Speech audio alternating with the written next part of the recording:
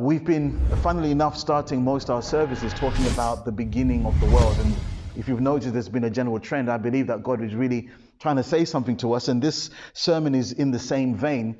And so we will travel backwards again into creation, where the Bible says that in the beginning there was void, there was darkness, and the Spirit of God was hovering over that darkness. And then God spoke. And he said, let there be light, and there was light. And then he began a process day after day of shaping the world as we know it. On the sixth day, as we've discussed previously, he then creates the crown of his creation, human beings. And what's fascinating is as soon as he created Adam, he puts him in the garden and he gives him a job to do. And we find the narrative of this story in Genesis 2, verse 15 to 16. Then the Lord God took the man and put him in the Garden of Eden to cultivate it and to tend it. The Lord God commanded the man, saying, from any tree of the garden you may freely eat. Now, before we get into it, here's something very fascinating. We think that God gave Adam one command, don't touch or eat from the tree, but he actually gave him two commands. And here's the first command. The first command gives you an idea of God's heart. The first command is do what you like within these parameters. You can eat whatever you like from any of these trees. This gives you a clue of the heart and the disposition of God, that he was giving them permission. His commandments and laws are not always prohibitive, they are permissive. You can eat from any fruit. I did a quick study. We have over 2,000 different types of fruit on the planet Earth. And each fruit, some of them have their own family members. If you like apples, there's Granny, there's Granny Smith apples, there's Envy apples, there's Golden Delicious apples, there's so many. So I want you to imagine he's in this garden and there's thousands upon thousands of options from fruit that he can eat. Guavas and peaches and bananas and all sorts of things. And God's first thing was, do whatever you like with these. Isn't it human nature, church, that we take our eyes off the many things that God says we can do and we can have, and we focus on the one thing that we can't touch? Isn't this like what children do when you bake something and it's still smelling fresh and you tell them, hey, listen, don't touch this? They ignore all the toys, they ignore outside the trees, they ignore everything, and they focus on the one thing that you say you can't touch. This is human nature. This is what we're like. And so you have to examine yourself and examine your heart. Are there things that God is saying, I don't want you to touch this, that I've got my eye on? But this isn't where the story is fascinating. It's fascinating because when God gives him the prohibitive command, I don't want you to eat from this particular tree, he says something very fascinating with that command. And if you go to the next verse, it says, but from the tree of the knowledge of good and evil you shall not eat, for on the day you eat from that tree you shall certainly die. On the day. So we know the story. We're not going to go into it. We know that Adam, after he saw his wife Eve eat the fruit, he then partook of it. There's a lot of Jewish historians that have embellished the story. It's not in the Bible, so it's only speculative, that Adam felt sorry for his wife, that she had violated God's command. And so in solidarity with his wife, and because his heart broke for his wife, he also broke the command. There's all these, but we don't know why he did it. But we don't know if they ate it on a Tuesday, or on a Thursday, or on a Friday, but God says on the day. So if I ate on a Tuesday, I'm supposed to die on the Tuesday. If I ate on a Thursday, I'm supposed to die on the Thursday. God says on the day that you eat from the fruit, you will certainly die. This will certainly happen. This isn't just me just throwing out some words, but we know that Adam ended up living for another 930 years. He died when he was 930. So there must have been something in Adam or something in us when we read this text. So did God get it wrong? Did God look at this situation and he was just warning them and trying to put the fear of himself into Adam, but he was just exaggerating? How many parents here have told your children before, if you do this, I will throw you out the window. I will do this and I will do that. And you know very well you're not going to do any of those threats. You're just trying to put the fear of the situation in your child. And so is this what God was doing? What we do understand is this: man was created to live forever. On the day that he ate the fruit, he certainly did die, but we didn't see the fruits of that death until 930 years later. The process started. If he ate on a Tuesday, the process started on a Tuesday. If he ate on a Thursday, the process started on the minute he ate that food, the minute he was chewing it, death started in him, in his body. You know, the Hebrew actually says it like this: in dying you shall surely die. I don't know why the English translation says you shall surely die, but the original language, if you look it up, it says in dying you shall surely die. So God wasn't making things up. He wasn't exaggerating. He said the minute you do this, there's a process that's going to start. You're not going to be able to see it until it plays out.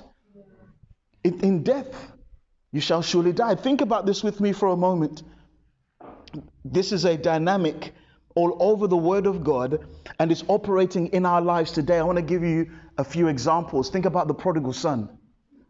Everyone here knows the story of the prodigal son. He's at his worst now. He's at the last place that before he goes back to his father's house, and he's feeding pigs. And as a Jewish boy, you don't feed pigs, and so he's doing the most shameful thing a young Jewish boy could do. And the Bible tells us that he's looking at the food that the pigs are eating, and he wishes that he could eat that food. I don't know if you've ever seen the food that pigs eat. It's actually called slop. S-L-O-P. It's just a mishmash of horror. And this man was so hungry, so destitute, he wanted to eat what the pigs were eating. Now, if he's Samson, because godly people don't have iPhones. If his Samson rang off, if his Samson rang that moment, and his friends asked him, "What are you doing with your life?" and he explained the situation, you would ask the same question I would: how did you end up here? How did you end up feeding pigs and wanting to eat what pigs are eating? How did this happen? Do you know what this young man would probably say?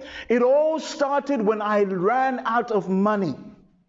It all started when my friends turned their back on me, and he's trying to make all these excuses and reasons, but we know the true story, that his condition started not when he ran out of money, but the day that he said, "I want to leave my father's house." As soon as he made that decision, he had settled his fate. All of that was just playing out. The minute he stepped out of his blessing. He stepped out of what God had for him. He stepped out of the protection God had for him. He stepped out of all the goodness that God had for him. In his father's house, there was a future. In his father's house, there was grace. There was going to be, he's going to learn some things. He was going to develop as a man, develop as his character. But the minute he said, "I've had enough here. I want my inheritance," he sealed his fate. Now, it didn't show until, we don't know if it was months or years down the line. Think about Samson for a moment with me. Same thing with him. Think about, who else? Judas. Judas's choice to take his own life did not start when they started beating on Jesus and he regretted his decision. Judas's choice to take his own life started when he was dipping his hands in the offering. We know that's how this whole thing started. He was stealing money from the offering. And what that led down to is one time this lady gives an extravagant gift, and he's like, no, we should take this oil, sell it, and give the money to the poor. But the Bible tells us he wasn't concerned about the poor. He was just, he was just greedy. But Jesus said, "Leave her alone." And that conversation said, "Yeah, you know what? I've had enough of this, Jesus. I'm going to go and sell him out." The fact that he took his own life did not start because the Pharisees refused to change their minds. It was not the Pharisees' fault. What led him to taking his own life was a decision he made. And as soon as he made that decision, his path was set out. On this very day, God says, "You shall die." I want to talk about Saul, because from his story, we'll learn quite a lot, and then we'll pray together. God sends Saul on a mission. For those who don't know the story, Saul was the very first king of Israel. Now, the way God had set it up, Israel had no king. God himself was the king of Israel. And he just appointed what you call judges to kind of help him lead the place. And so one day the children of Israel rose up and said, "We want to be just like the nations around us." Be very careful when you want to be just like the people around you. Just do what they do. Just follow any wind and any trend that's happening. Be very careful. God says, "You know what? If you want a king, fine. I want to step back. You can have a king. And they chose Saul. They chose Saul because he was tall and good looking and he stood out.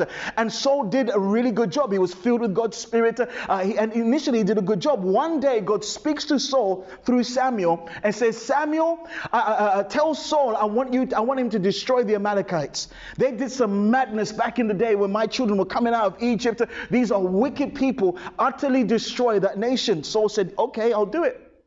He goes in and he utterly destroys the nation. But the Bible says he kept the most precious things to himself. The Bible literally says he was unwilling. Let's look at this text. The Bible says Saul and the people spared Agag and the best of the sheep, the best of the oxen, the best of the fatlings and the lambs, and all that was good, and they were unwilling. This wasn't a mistake. They knew exactly what they needed to do. They just didn't want to do it. They were unwilling. But everything despised and worthless, they utterly destroyed. Again, this isn't part of the sermon, but this is just something to take home with. Be very careful when you only are willing to obey God as far as you agree.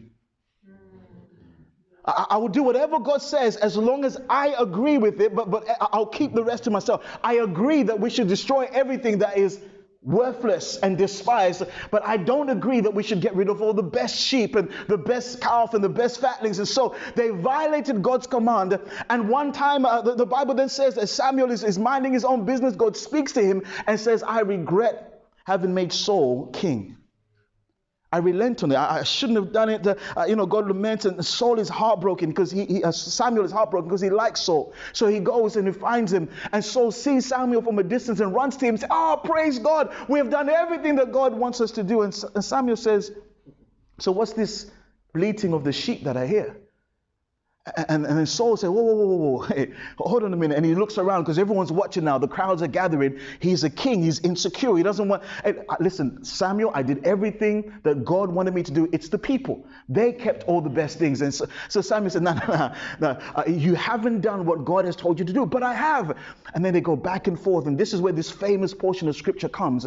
God desires obedience over sacrifice. And they have this discourse back and forth. And I want you to listen to what Samuel says in the next verse. If you go to the next one. Then Saul said to Samuel, I have sinned. He now acknowledging it. I have transgressed the commandment of the Lord, and your words, because I feared the people and obeyed their voice. Now, therefore, pardon my sin and return with me that I may worship the Lord. In other words, I want to keep face.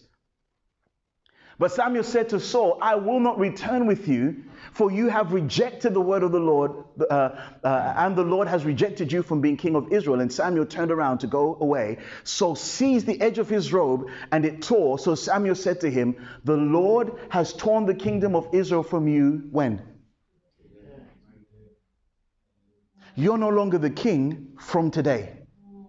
And he has given it to a neighbor of yours. We know that's David, who is better than you. How many people know God knows how to make it hurt?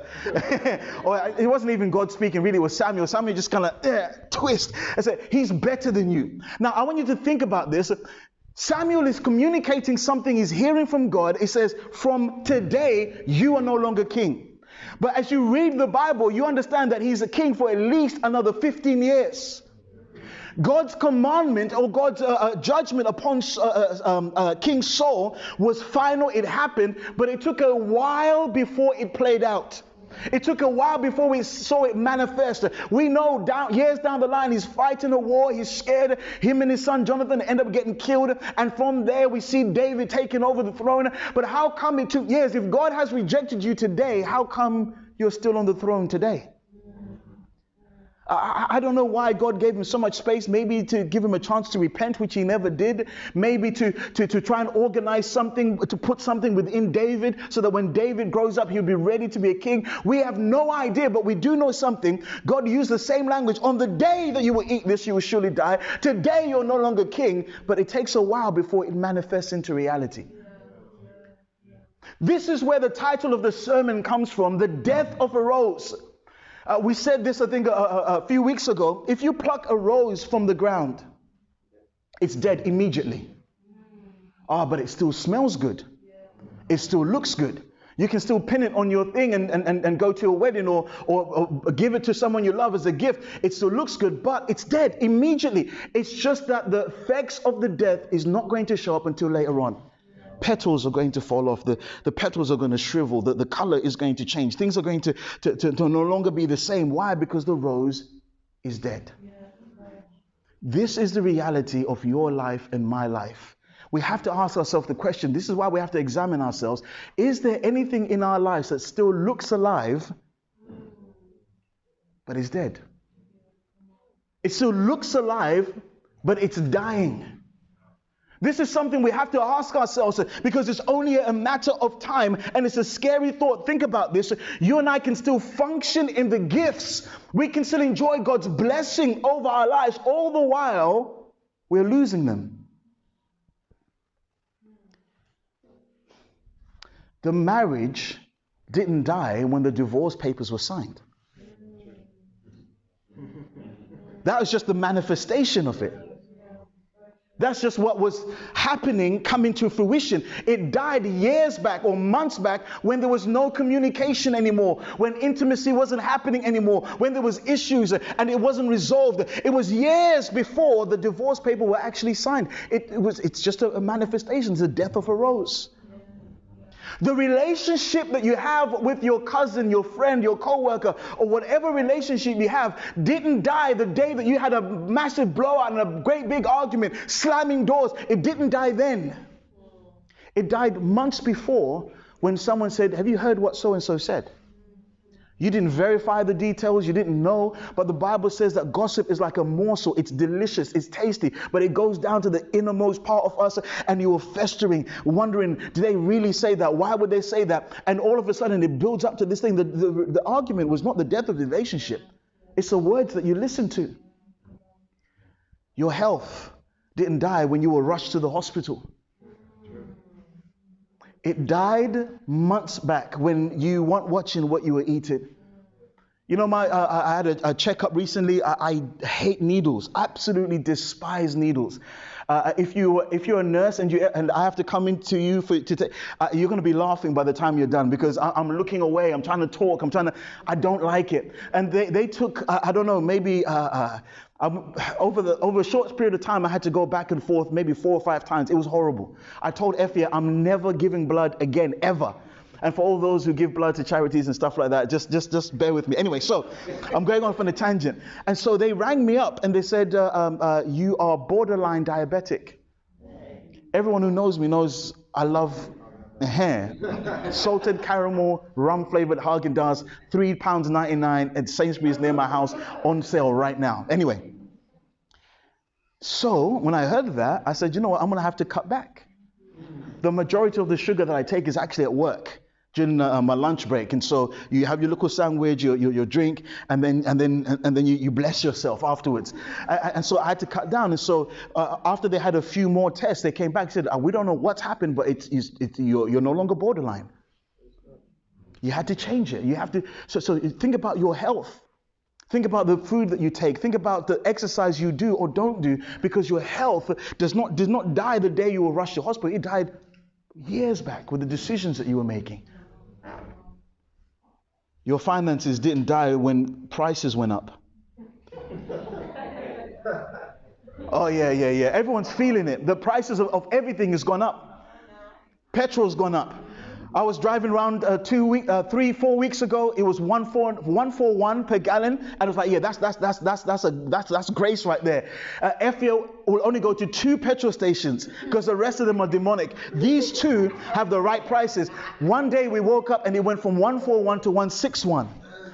Petrol prices have gone up, but gas and electricity has gone up, but all sorts of madness, it's all gone up. And so, the reason why I'm struggling financially is because of the economy. It's because of Boris, it's because of Putin, it's because, and we say all of these things, but no, your finances died years back when you refused to start budgeting.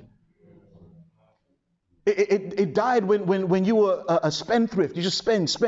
You're not thinking about anything. You're not making any plans. You're not making any investment. That's when it died, because during the rainy times, if you're building on the rock, you'll be able to stand and withhold. During those rainy times, even my own brother lost his job, and he stayed in the house, and said, how did you fund that? He said, my savings. Here's a man, even though he's not saved, he had enough wisdom to say, you know what, with the little I have, I'm going to put some aside because rainy days are coming.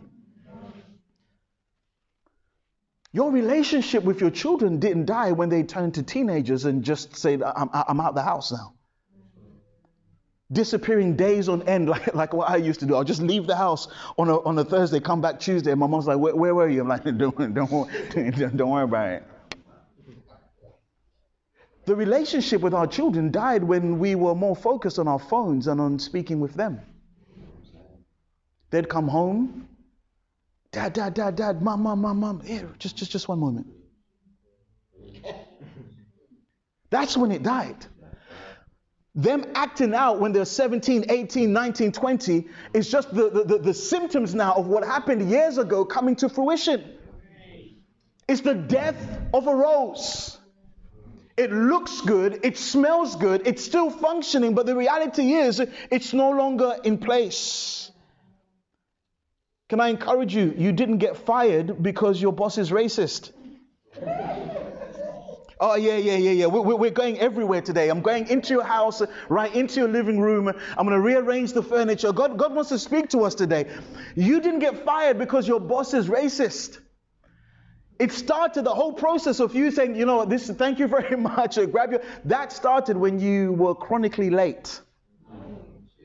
Not coming to work on time, using your company time to send Christian messages to people, running off into the toilet to update your WhatsApp statuses.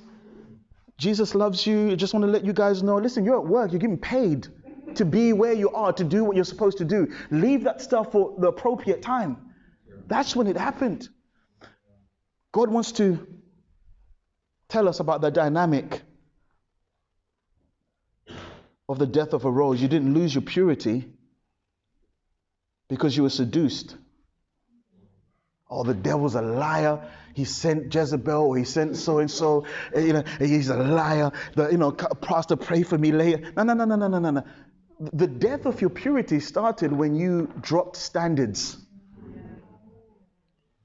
When you're on the phone slightly longer than you need to be, when you no longer had any boundaries, and you begin to, brick by brick, remove the boundaries, and all of a sudden you found yourself in a position like, how did I end up here?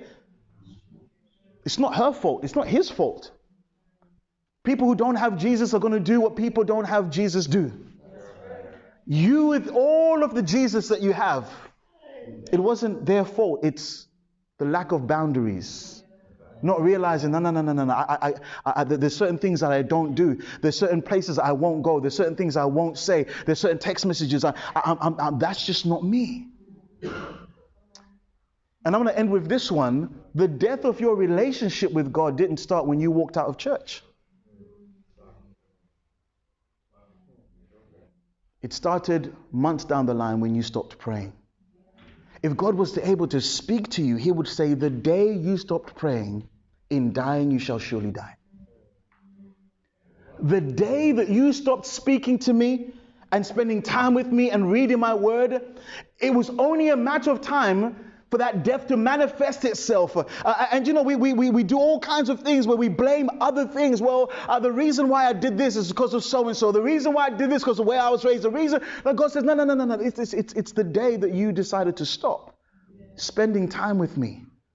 That's when your relationship with God died. But you know what happens with the rose? It still looks like it's functioning. It still smells good. It only takes a while before the death catches up with the status. So I want to ask you a question. What still looks good in your life today, but is slowly dying?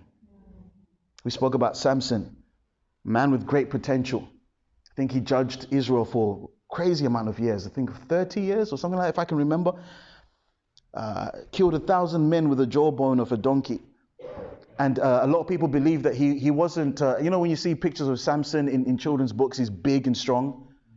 And so, so if the Philistines saw him, they wouldn't ask, Well, where does he get his strength from? Because they would look, he's big and strong. He gets his strength from the gym.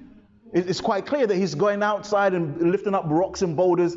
But he must have looked just like any one of us. So that's why, like, what is going on? It didn't make any sense. Anyway, just to throw away a thought. And so God is using him powerfully. But Samson had an issue with women and breaking his Nazarene vows. He ends up on the lap of Delilah. He ends up on her lap, and she seduces him. She's not interested in a relationship. She's interested in supporting her own people. One of the saddest verses in the Bible, in my opinion, is this one right here. If you go to the next one. The Philistines are upon you, Samson. So he awoke from his sleep and said, I will go out as before, as other times, shake myself free. So all the while he's messing around with one woman after the other, what was he doing? He was going out as before, and he was shaking himself free. But he did not know. How tragic is that the presence of God departed and he didn't even sense it. He didn't even know. Service was exactly the same as previous, exactly the same as the one before that. Everything was functioning normally, the home, but he just didn't know this. The decisions I've made, my hair has been cut off. The day that his hair was cut off, he didn't know that the Lord had departed from him.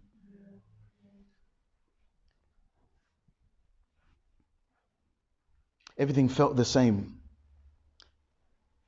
And you know what happened? It was now harder to fight the enemy. What was easy before now becomes hard. You used to be able to fight the devil, fight the enemy, fight. But now it's a lot harder because you don't have your strength that God supplied you. They plucked out his eyes, so now he can't see where he had vision. It's now harder to see. He can't see like how he used to. Have you met people before who left God and now the very simple truth that they believed before, they can't see it?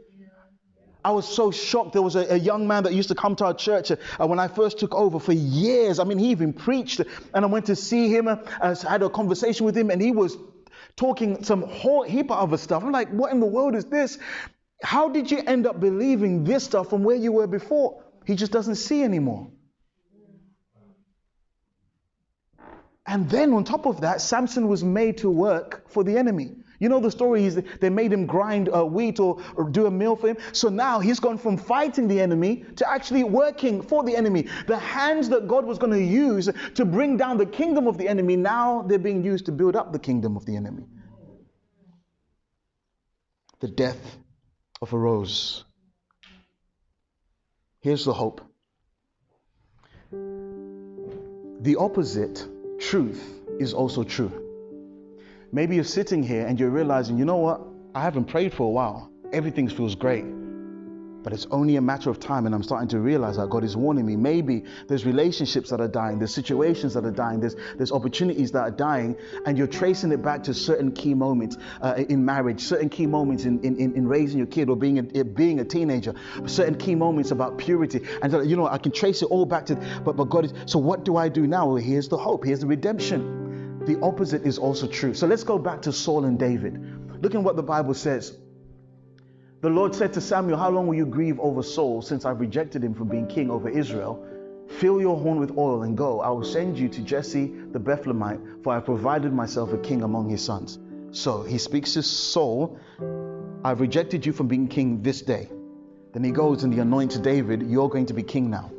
And God just lets it go. Now imagine being around 15 years old and being anointed as king. And you're like, okay, I'm king now. And nothing happens. Your dad say, hey, David, man, go back to the sheep. Okay, Dad.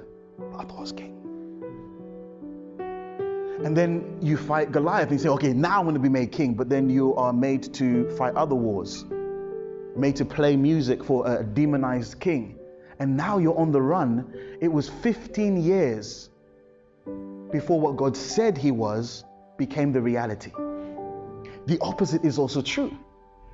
So now the question is, what has God spoken to you that you still don't see yet? You've almost gave up, and God says, no, give it a bit more time.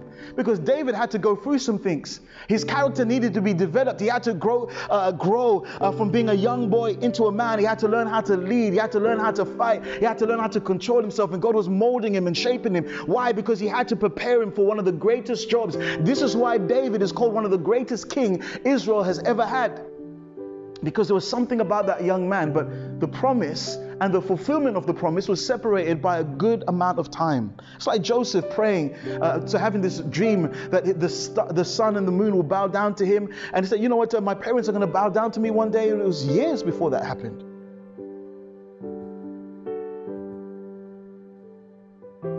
This is where grafting comes in. I'm going to show you a video later on, but not now. But just give you a quick, if you take a branch that's broken off of another tree, you can graft it into a vine or another, or into another tree, and you wrap that thing up, and then it buds. So the branch looks dead. Nothing can ever come with it. It's detached. You know, like the rose has been detached. It looks dead. And so what we do is we graft it into another tree, wrap it up, and then over time, give it about 9 months, and then you start to see fruit.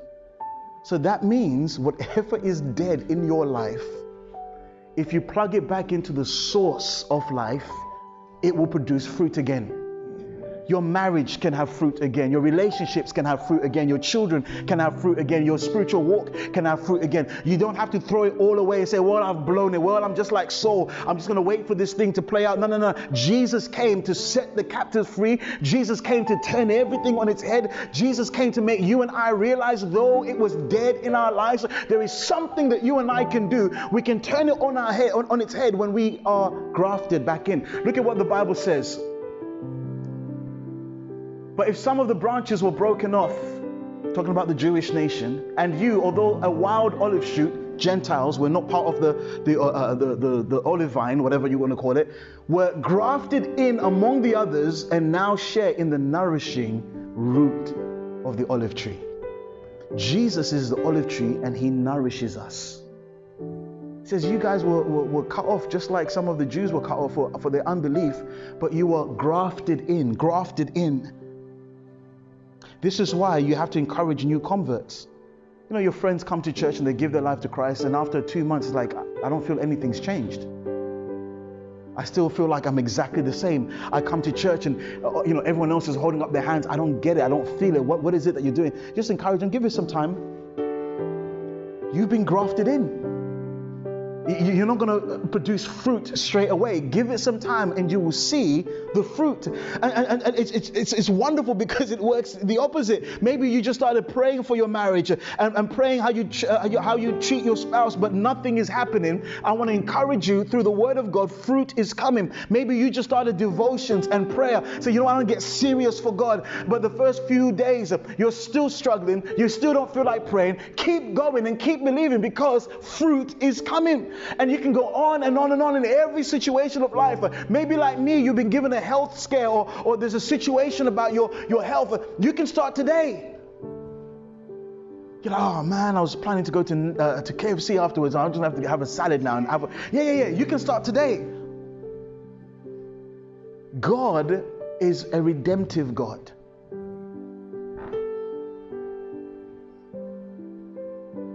I want to show you the video of grafting because there's something I want you to see that I don't think words can really portray. And we're going to close with this. If you can put it up.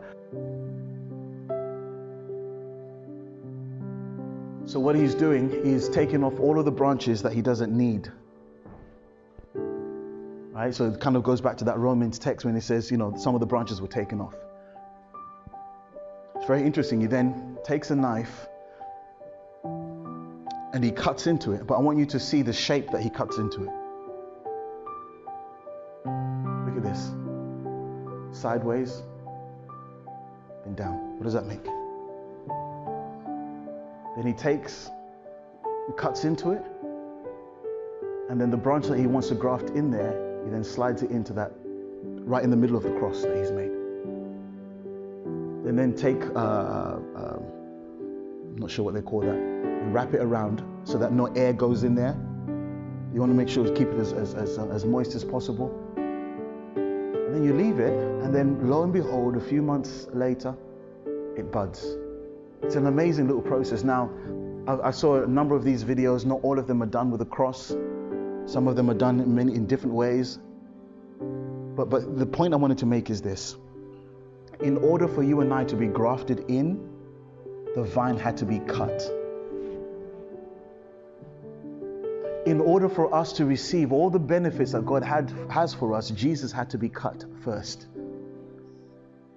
He had to be put onto the cross. He had to suffer tremendously. And what's our part? Our part is not to try our best to be the best Christians we can be. Our part is to remain in the branch. How can I produce fruit in my life? I need to remain in the branch. Imagine if that branch had a will of its own, and every Sunday it went in there, but then Monday to Saturday it's like, yeah, this is not for me. I want to tell you now, it would not produce any fruit. Do you know why they wrap that thing around it? You know, in some places they even put wax and soil to really seal that in, because you have to remain. You have to stay. You have to be right where Jesus is and stay where Jesus is. Don't go off anywhere else. And Jesus says, if you do that, you will produce fruit. I feel sorry for every Christian who's trying to live this Christian life in their own strength. A branch all by itself trying to produce fruit. Not attached to anything. Getting frustrated. Wanting to throw in the towel. This doesn't work. It doesn't work because you're not connected to Christ. Last verse, John 15, verse 1 to 5. This is Jesus speaking, the true grapevine, and my Father is the gardener. He cuts off every branch of mine that doesn't produce fruit, and he prunes the branches that do bear fruit, so that they'll produce even more. You have already been pruned and purified by the message I have given you. Remain in me, and I will remain in you. For a branch cannot produce fruit if it's severed from the vine, and you cannot be fruitful unless you remain in me. Yes, I am the vine, you are the branches. Those who remain in me and I in them will produce fruit.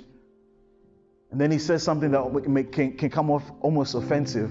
You can't do nothing without me. But it's true. We can't preach without him. We can't have church without him. We can't worship without him. We can't praise without him. We can't read his word without him. We can't be pure in an impure world without him. We can't do anything without him. We have to remain in him. Abide. That word abide means to continue, to stay, to remain.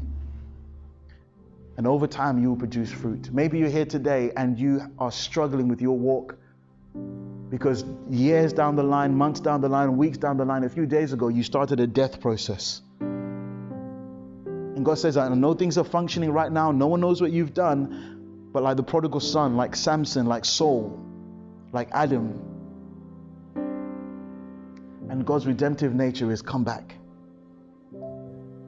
Come back to the vine. Let's bow our heads, every head bowed, every eye closed. We're going to pray together. Let's praise God. Thank you, Jesus. Every person here was struggling with sin and temptation. I wrote this on my WhatsApp status. It was a revelation that God gave me. You don't have a sin problem. God loves you. You don't have an addiction problem. You don't have a depression problem. You don't have a mental health problem. The problem that you have is a lack of abiding. That's the real issue. If you fix that, everything else will start to fall into place. And God is calling us back to simple prayer, simple worship. Abiding, remaining. If you're here today and you're not saved, you're not born again, you want to give your life to Christ, I want to pray with you.